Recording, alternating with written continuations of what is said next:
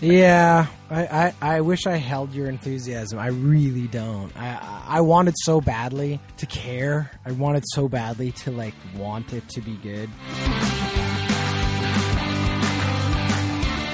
Hello, welcome to Hat Trick. I am Jordan Dollar-Coltman, joined this week by Elliott Tanty. Braydon is MIA. He is on hiatus. He is vacationing somewhere on the coast.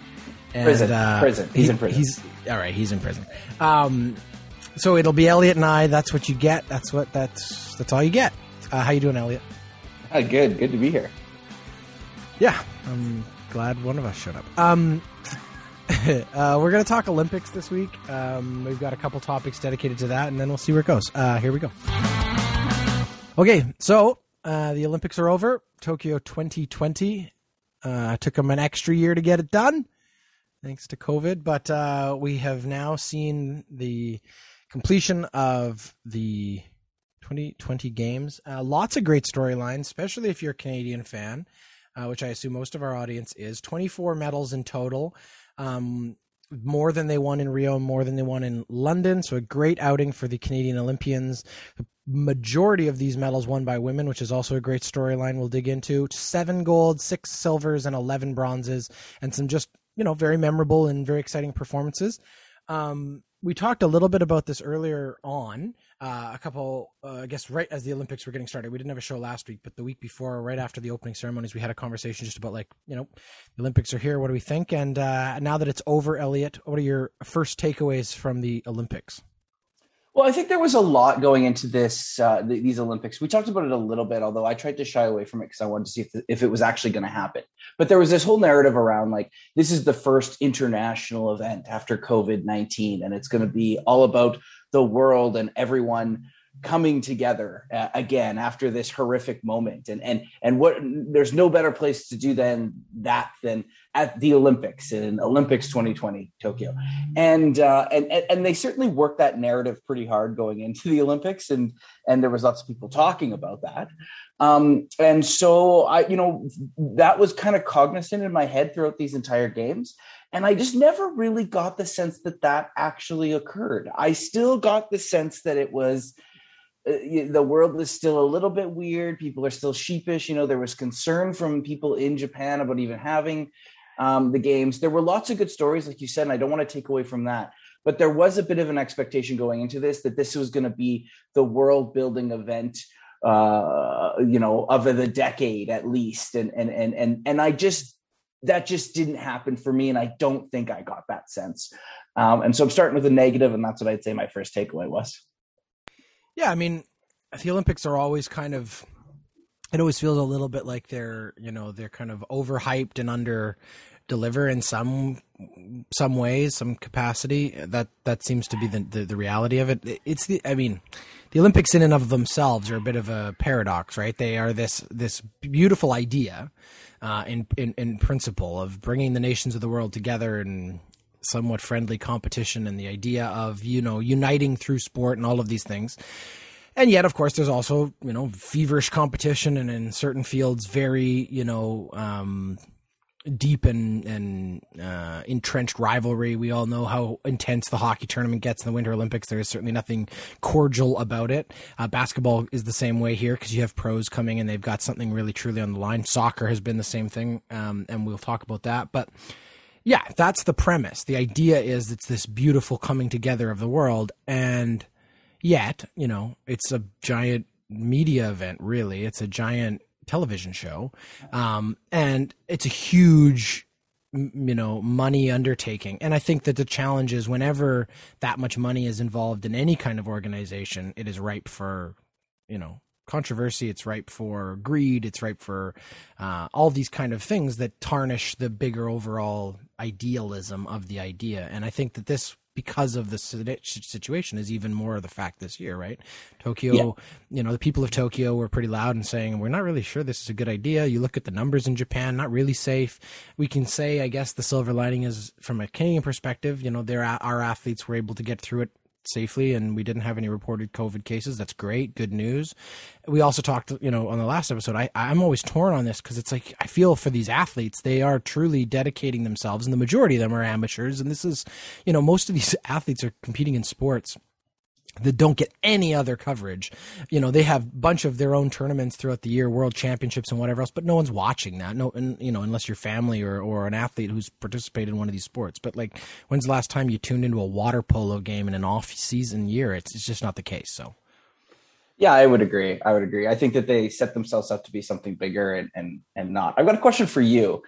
Canadian athletes did really well this year. You mentioned that, you know, there's the women's soccer team, which, you know, we can talk about that and the building of the program up to that. But is this sort of the pinnacle? Is this the last year that we see results related to all the investment that came around the Vancouver Olympics and the seriousness with which of investment that we saw in amateur sports around 2008 and the Olympics? Or 18. When was Vancouver, Jordan? 2010? Yeah. So is this so that we're 10 years removed from that now, 11 years, I guess. Is this the last year that we see sort of that? I guess, is this the pinnacle? Do we see a regression after this year? No, I don't think so. I think what's hard about it is it's like, you know, whenever you have these kind of outcome-based financial transactions by governments, there's always something we call tails, right? Which are like, what are the lasting connective threads from that the outcome creates? And I think the truth is, when it comes to the Olympics, the biggest tail is always the connection that younger athletes have to the people that they have looked up to and been inspired by, right? And you brought up the women's soccer team. In our second topic, we're going to dig into sort of the results and what our favorite moments were, and we'll talk about the women's soccer. But the women's soccer team is a great example of the legacy of a decade or more of development. And I think that does happen, right? How many young women or how many young men are going to consider taking up swimming because they were inspired by Penny Alexiak? How many people? So yes, the money part of the slogan at the time in 2010 was own the podium, right? And this whole idea that it's our home games, we want to be able to, and I think that there's definitely still remnants of that. I think the Olympic movement in Canada is kind of, I think it hasn't really increased or decreased in a lot of ways since that. I don't it doesn't feel like there's this huge groundswell of people digging into those other sports. Most of the people who find these other sports are finding them because they're either legacies to them, you know, family members have swam or whatever, or because, you know, they fell into it having played a more traditional sport and were like, oh, you're actually really fast. Have you thought about track in this country? We don't have the kind of like development programs that a country like the States or China or one of the big sort of superpowers of Olympic dominance has, which is why you don't see us dominating gymnastics or something where you have to have developed a program for 40 years to really be world class. So I don't know. Or you have like massive college stuff too. I guess right. I guess you see that. I guess what I'm anticipating is that money is dissipating, but obviously, you know, it's flown through multiple years. Can you imagine 10 years ago? You were 17. Now you're competing now at 27, right? Like that. There's a lot of people that in that group that connection was. So I guess just seeing that investment sort of dissolve away. Is this the peak, particularly around summer?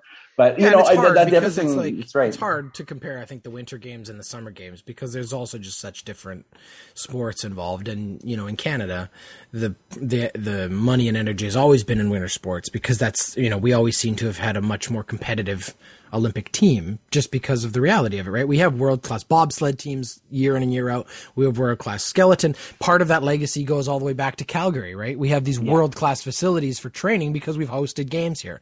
You know, you're not going to find a world-class velodrome the way you would in a city that's hosted an Olympics. You have to fund that and pay for that in a different kind of thing than when you have this sort of incentive to do it.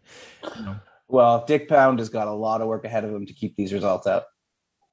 Yeah, Dick Pound. What a guy. All right, that's topic one. We'll leave it there. Hey, guess what? The Ordinary Podcasting Network has a brand new show. If you're a fan of Hat-Trick Sports, then I promise you are going to enjoy the Backyard Basketball Podcast.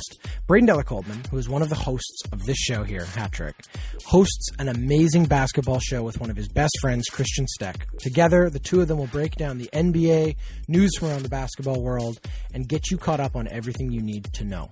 It's fun, it's fast, they have great conversation and banter, they love basketball, and you will love the Backyard Basketball Podcast. Subscribe anywhere you get get your podcasts. And you can also follow them on Instagram at backyardbasketball_podcast. All right, topic 2. We're going to go Canada-centric for the Olympic Games. Great results. We talked about it. I mentioned it in the top of the show there. 24 medals total, 7 golds, 6 silvers, and 11 bronzes. I don't have the Rio numbers up, but I do remember in London in 2012, we only actually won 1 gold. It was Rosie McLennan. So huge improvement, I suppose, if you want to look at results in that way when it comes to the, capturing the top of the podium. But overall, I mean, just an amazing year for Canadian athletes. And we'll dig into a couple of the storylines, but we have to start with soccer. Obviously, we talked about it again, the legacy of it. What an amazing story. You have, Christine Sinclair, who is probably one of the most famous Canadian athletes outside of hockey to ever play her sport, and is such a huge ambassador for the game. She's the all-time goal scorer for international soccer, men's or women's, period. She's considered by a lot of people around the sports community to just be an absolutely amazing ambassador for the sport, amazing ambassador for the country. She's sort of a very quiet, reserved, traditional Canadian athlete in so many ways. And yet, buried underneath all of that humility, there is also this killer instinct and this absolutely burning hot competitive streak, and she has wanted this gold so badly and fought so hard to get it. This is the absolute pinnacle of women's soccer. The toughest of losses in London, losing in the semifinals after, some controversial refereeing and whatnot. And here she is in the twilight of her career with a much younger team, and all of these players who grew up with her as their idol. And, there just felt like there was something in the air going into this year that this was going to be probably her last chance at this. There was something special about how this team felt. They were all in it for her and all wanted to win it for her. They have to slay the dragon in Canada's biggest foe, the United States, in the semifinal. Not, the exact same storyline as London, semifinal against the big bad Americans. I think they hadn't beat them since 2001. I mean, that's an unbelievable streak. What it made me think of was back in the 1980 Olympics and the Miracle on Ice for the Americans, where they had to beat those damn Soviets, and the Soviets were just this powerhouse who no one could beat. And just like that tournament, they met them in the semifinals. And my fear was, after you beat this big, bad, foe you've had for all these years in the semifinal, do you still have enough emotion to go into the finals? And what an amazing game. I don't know if you watched it live, Elliott. I was up at the crack of dawn to watch it here before going to work, and I'll tell you, it was one of the best sporting events I've ever watched live. And I felt much emotion for Christine. How did you feel? I mean, I think that's just it, right? This is Sidney Crosby in Vancouver. This is Donovan Bailey. This is one of those Canadian sporting events that will live in infamy forever. Canadian Olympic sporting events that will live in infamy. And just because of all of that, just think about how long it took you to kind of get through and build that story up. Totally. Everything that there's been through, like there's so much. And for you and I think particularly as Edmontonians, this dates back to 2002 and the FIFA women's under 19 championship that happened in Edmonton, where that was where Christine Sinclair really broke onto the field. And it was one of the best events for introducing people to women's sport in general. That happened in 2012. And I remember I think we all got tickets because we were students, or it just seemed like everyone was going to 2002. Yeah. But did we get all tickets because we were at school, or they did a hell of a job of marketing or something like that? This story goes back that far in terms of Christine Sinclair, the women's development program. It's all the culmination is all in this moment now, 18 years later, in this gold medal. And so I just think, just because of that, for me personally, but also just everything that's gone into it, this is an event that everyone who watched it, myself included, you'll have that experience for the rest of your life. I'm just so happy for them and so happy for the team. And you're right. It did feel like it was just, there was something different this year, how they got into the quarters or how they got into the semis. And then obviously the game with the Americans, and then, probably outplayed in large places of the game by Sweden, but did manage to find a way to win. You just sort of it was just kind of meant to be. And yeah, just like I said, I think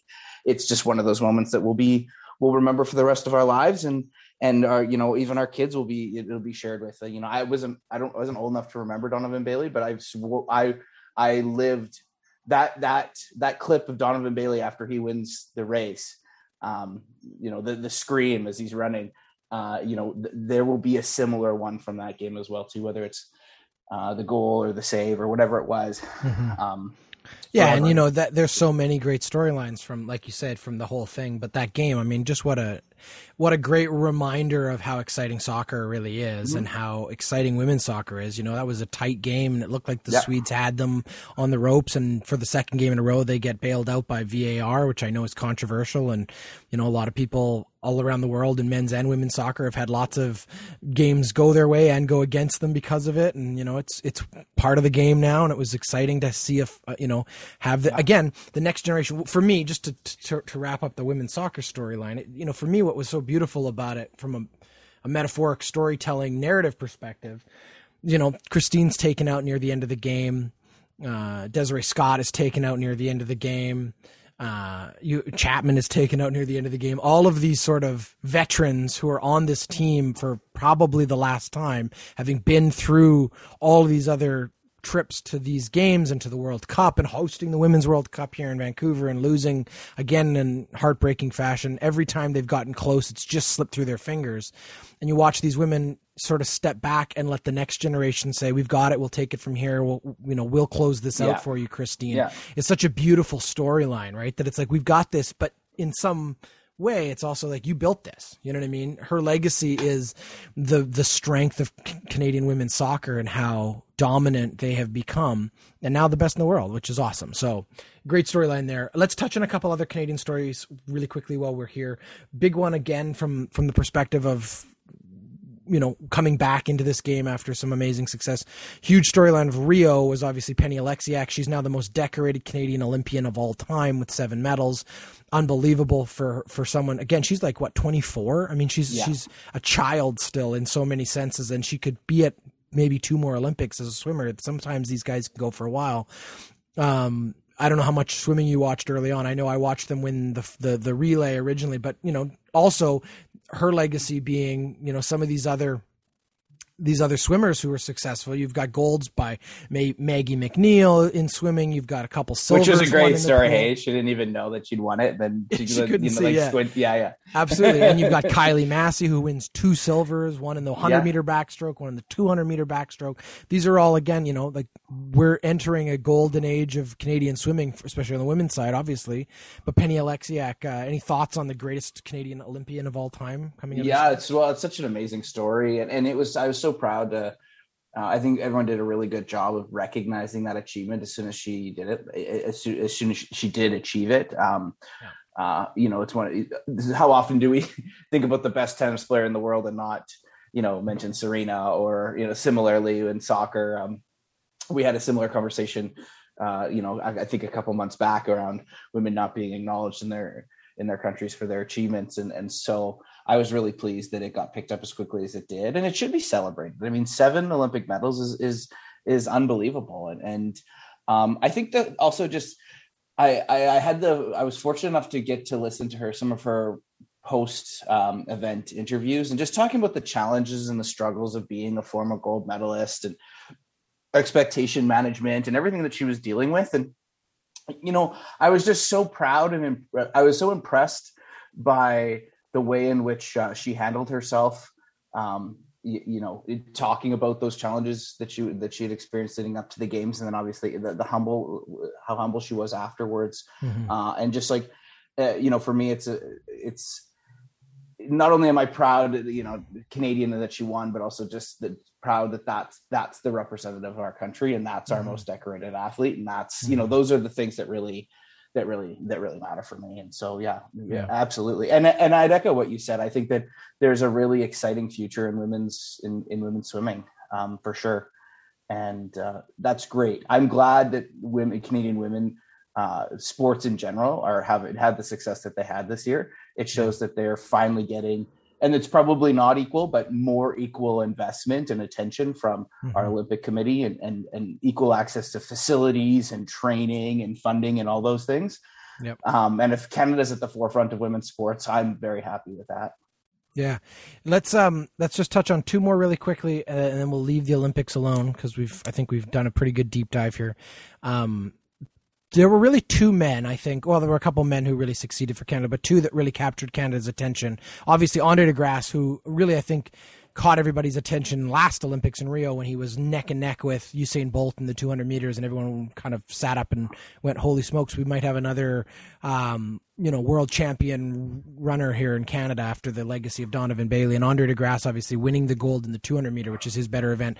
He probably starts running because there's a program that's being developed in this country after the legacy of Donovan Bailey, after the, Oh, absolutely. Yeah, I mean, Ben Johnson too, 100%. But all of that, right? No, I totally agree. One of the crazy things about Andre DeGrasse, I know we're just touching on him. He's competed in 6 Olympic events and he has 6 Olympic medals. Yeah, it's unreal. Isn't that crazy? Yeah, he just knows how to win, and he is fantastic. And if you watched the 4x100 meter, they were in 4th place at his handoff or at his transition. He took the baton and he came all the way back up to 3rd, which is not easy to close in a race like that. When you're behind going into the anchor spot, you really have to have some real jets, and he put them on. It was amazing. But the other really crazy story, I think, that surprised a few people was Damian Warner, who won the men's decathlon, which is considered, again, one of the most difficult sports in the Olympics. It's considered the world's best athlete coming out of it. You have the world's fastest man in the 100 meters and the world's fastest male athlete, or the best male athlete coming out of the decathlon, because you've got to have all 10 skills. He was 5th in London. He won the bronze in Rio. So it's not like he came out of nowhere. People saw him coming. But like Andre DeGrasse, I think people still were shocked by how much of an improvement there was in that 4 + 5 years. He scored 8,995 points. I'm not exactly sure how the scoring works, but I do know that. No, I thought he was in the 9,000s. He was. No, I just looked this up because he was 5 points away from the 9,000. So he finished with 8,995. Had he got those extra 5 points, he would have been only the 4th ever. So again, just the level of success by this young man. Set a Canadian record for the event, and again, just like unbelievable performance, and one of those that will go down in the record books is just a truly special moment for Canadian athletics. Well, also in a time in which it was hard enough to find facilities and space and coaching if you were preparing for one event, let alone trying to prepare during the pandemic for 10 separate events. It was outstanding. Just so ecstatic for him. It's too bad he didn't break the 9,000. I think when I watched him, they initially had thought that he had. So, but anyway, regardless, outstanding. He was just short. It says he was just short, but unbelievable, right? I mean, just what a finish for him, and I'm just really proud of the guy from London, Ontario. Which is funny too, because I think like 6 or 7 of the medalists were from London, Ontario. Something like a quarter of all medalists were from London, Ontario. So there's something in the water there. For sure, but they're producing Olympians right now. Any last thoughts on the Olympics now that it's done and dusted? I guess I would say, so the medal count is great and that's outstanding. It's our highest one, as you mentioned, and things like that. But, there's also the gentleman that finished, I think, 5th in the decathlon behind Warner too. And, the gal that was running the 400 meters and doing the hurdles and things like that. There was it felt like there's a lot of top 10s for Canada this year too. It'd be interesting to go back and kind of get the sense of like, because medals are and the podium are the thing that we always keep track of, but I'm interested in how many top 10s, because it felt like there was a lot of Canadians. Well, never mind, there were 2 men running the 200 meter sprint for Canada, right? Like that's something that made the final. Both of them that made the final, right? So I think it speaks to an infrastructure that now exists in Canadian athletics that's really exciting, and that was really demonstrated in these games too. So that's my final note that I want. Yeah, and I would just say, I think we talked about it. It's like, should these games have even happened? All of those question marks that existed. And I think the truth is, it's like, they were going to happen regardless. I think the Olympic movement is such a large and robust machine that eventually it was bound to sort of shove its way through. Not, like every other major sport we've seen, finding a way to do it. We can litigate the morality of it later if we want. But the truth is, I thought it probably was a slightly more subdued Olympic summer than we've had in the past. I think Canada didn't really get as revved up as they have in the past, but I think the success helps with that. They got excited because they kept seeing results. It's always tough. The other thing, just the reality of it, that soccer game was at 5 a.m. It is incredibly tough when the prime time lineup is on the wrong side of the clock, right? Because you're in the far parts of the world. And we can, That's just the reality of it, right? We know that. We remember it from Nagano. We remember it from Beijing. We're going to see Beijing again in a couple months here when we go back for the Winter Games. The truth is, it's hard scheduling-wise to make these games sort of fit into people's schedules. So you're kind of following along either by waking up in the morning and finding out what medals you've won and whatever, and maybe PVRing and trying to get it. That's tough. But the reality is, wow. I think people did get excited as they kept seeing these great results, and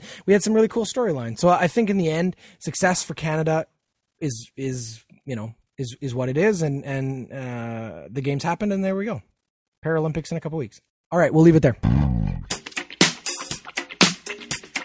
Do you or someone you know own a small business? Are you looking to grow or to reach new customers? Hey, why not let us help? Hattrick is looking for unique brands, businesses, and products to advertise on our show.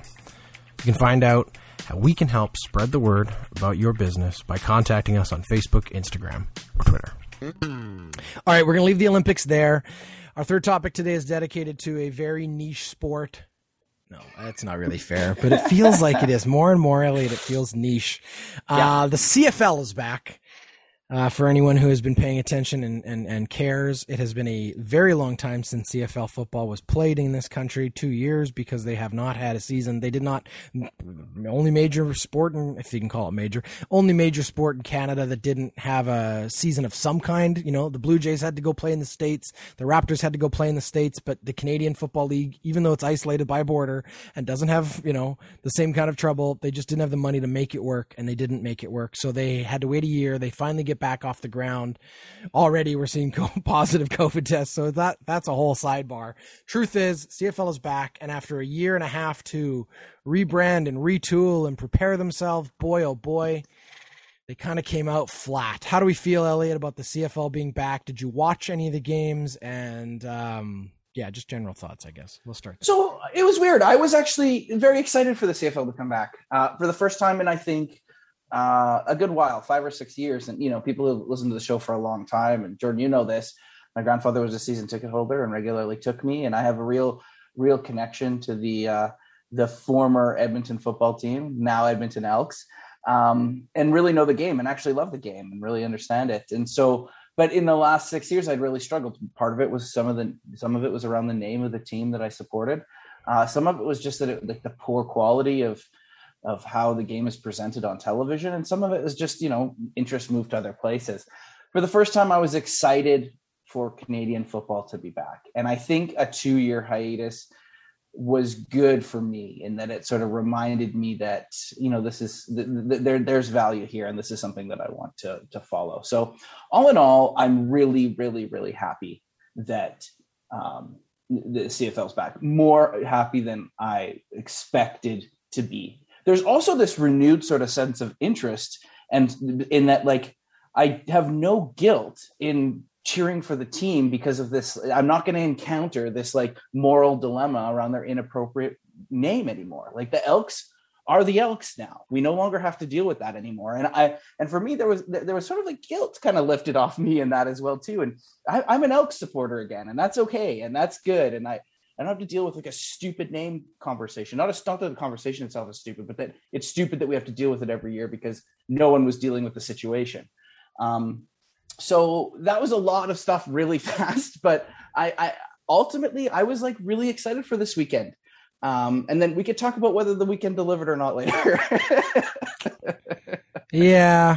I wish I held your enthusiasm. I really don't. I wanted so badly to care. I wanted so badly to want it to be good because I, like you, have felt, I haven't watched CFL football in probably 3 or 4 years. I mean, include beyond the pandemic, because I think once I had sort of resolved my own issues around the team and I kind of accepted that I was really uncomfortable with it as a name, I tuned out. I chose not to give them my eyeballs and my money. And, I used to go to a lot of games, not I was never, I actually, that's not true. As a younger person, my father used to buy season tickets at Commonwealth, and we used to go each game. He would take a different kid. So all three of us as brothers would get a different number of games through the year, 2 or 3 each. But that hadn't happened in a long time. And then once I moved to Vancouver, I used to occasionally go to a game when they played here at BC Place. But that hadn't happened in a few years either. I just had sort of tuned out and disengaged. And I remember feeling a couple years ago, like, I kind of miss football the way because I used to really enjoy it. I think this length of time just sort of, I kind of lost it. And I really wanted to be able to say, all right, I'm back because this is such an affirmative thing you've done. I want to be here to support that. I watched probably the first 15 minutes of that football game, and then I went on to other things. I was so bored. I was so disengaged, and I couldn't have cared. And it was frustrating because I really wanted to. And I don't know if it was the presentation from TSN. I don't know if it was the game itself. Maybe it's the fact that I didn't care about those players anymore because I didn't really know who they were. Last time I cheered for the team, it was still like Mike Riley played for them or something. Right. I didn't even know who the coach was for the team, to be completely honest with you. And I was just so disengaged. And I think what's frustrating for me as also like a, armchair media critic of sports media and someone who's a big fan of presentation, like you had a year off, TSN. Get your act together and get this game to feel and look like the 21st century. But it felt like they picked up right where they'd left off. The only change in the graphics package was the new logo. The only change in like the lineup at halftime was that Kate Burness was hosting it because what's his name is Rod Black or whatever his name is now a commentator. I just didn't care, and I thought it was and Paul Police has left as well too to go and coach. It was just a poor relaunch. Let me put it. So I think your last point there. I think your last point there is well made. I think you picked a tough game to re-enter into the CFL. 16-12. There was no offensive touchdowns the entire game. Actually, amazingly, Edmonton had 24 first downs, I think, to Ottawa's 6 the entire game. But it was just simply because of the turnovers that the game was. The Elks lost that game. But, so I think some of this, Jordan, just keep in mind, like tough game to enter back into. And a tough way for the CFL season to sort of end its first week. But I do agree with you around presentation. Virtually nothing is changed. Even their capacity to use technology. It's still that like yellow squiggly line that like they're drawing on the screen that like at one point they were like circling the score and I was killing myself laughing like, oh yeah, we'll use the yellow marker on the screen to signify that the score is important in this game. But like they were trying, there was at one point to play in which the Red Blacks attempted like a lateral off a kickoff. There was a conversation around whether it was a forward pass or a backward pass, and the camera angles that they were able to generate couldn't even sufficiently they couldn't even pull a package together that significantly demonstrated one way or another whether it was a forward pass or not. And it ultimately was ruled that it was, and I think it was too, but like they couldn't even pull a package of shots together. What's a different angle? What's something that we can be doing? The graphics is, mentioning that as invest in, but this is the thing, when you have a monopoly over the coverage of a league, then your quality of the coverage falls apart. And that's always been the issue with the CFL. And 2 years removed, it continues to be a problem. Yeah. That's the problem. No, totally. And the truth is also we've talked about what's the potential of the XFL helping in some way with the CFL? The CFL is stuck in so many ways as a brand because they are run by people from a different generation than the modern generation of fans. The modern generation of fans is getting older and it's not getting younger. And the reason it's not getting younger is that younger people are going to the NFL because it's a superior product. It's a superior presentation. It's only going to get better now that you've got Amazon and all these competing networks. And that is true, right? Because you have 5 networks that all own coverage. And if one of them tries something different, the other guys have to be, competing with them. You've got TSN with the monopoly in this country, which I get. It's an 8-team league. I get that we're dealing with a different thing.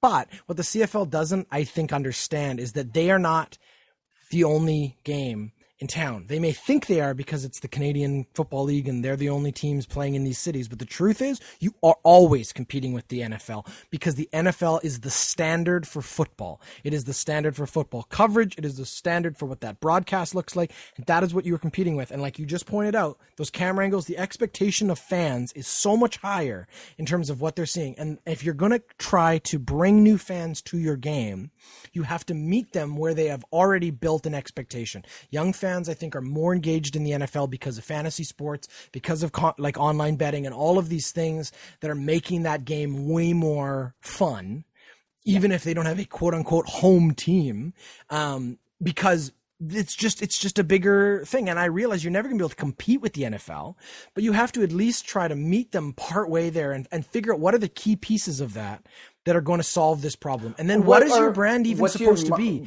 Because I feel like the CFL's lost the plot. They don't know who they are. That's exactly it. The conversation is not necessarily like we need to emulate the NFL, because I think that's actually what they're trying to do, but just with a smaller budget, and they're doing it really poorly. What is your market differentiator? Yeah. What's the thing that makes you different? There's lots of things about the CFL. You know, when the CFL was really kicking ass in the 90s and early 2000s, what were they talking? It's 3-down football. It's fast. There's no fair catch.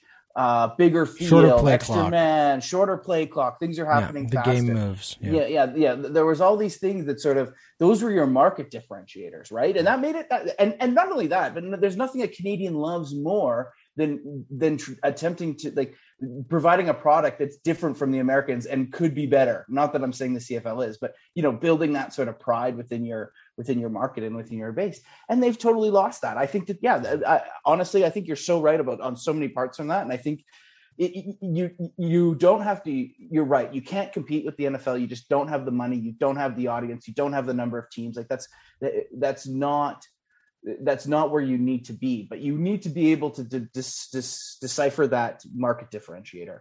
And here's another year where everyone's saying that to the CFL and everyone's saying that to TSN, and we get the same effing product with just like more culturally appropriate team names. Yeah. All right. That's our show for this week. We will leave it there. Thank you, Elliott. I appreciate you showing up. And it was fun. We'll be back next week with another episode of the Hat Trick Sports Podcast. Thank you for listening. Follow us on Instagram, Twitter, and Facebook, and have a good week. That was Hat Trick.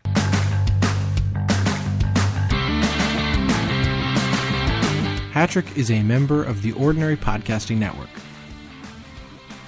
It's produced every week by Jordan Dowler-Coltman and Braydon Dowler-Coltman. You can follow us on Instagram, Twitter, and Facebook. Thanks for listening.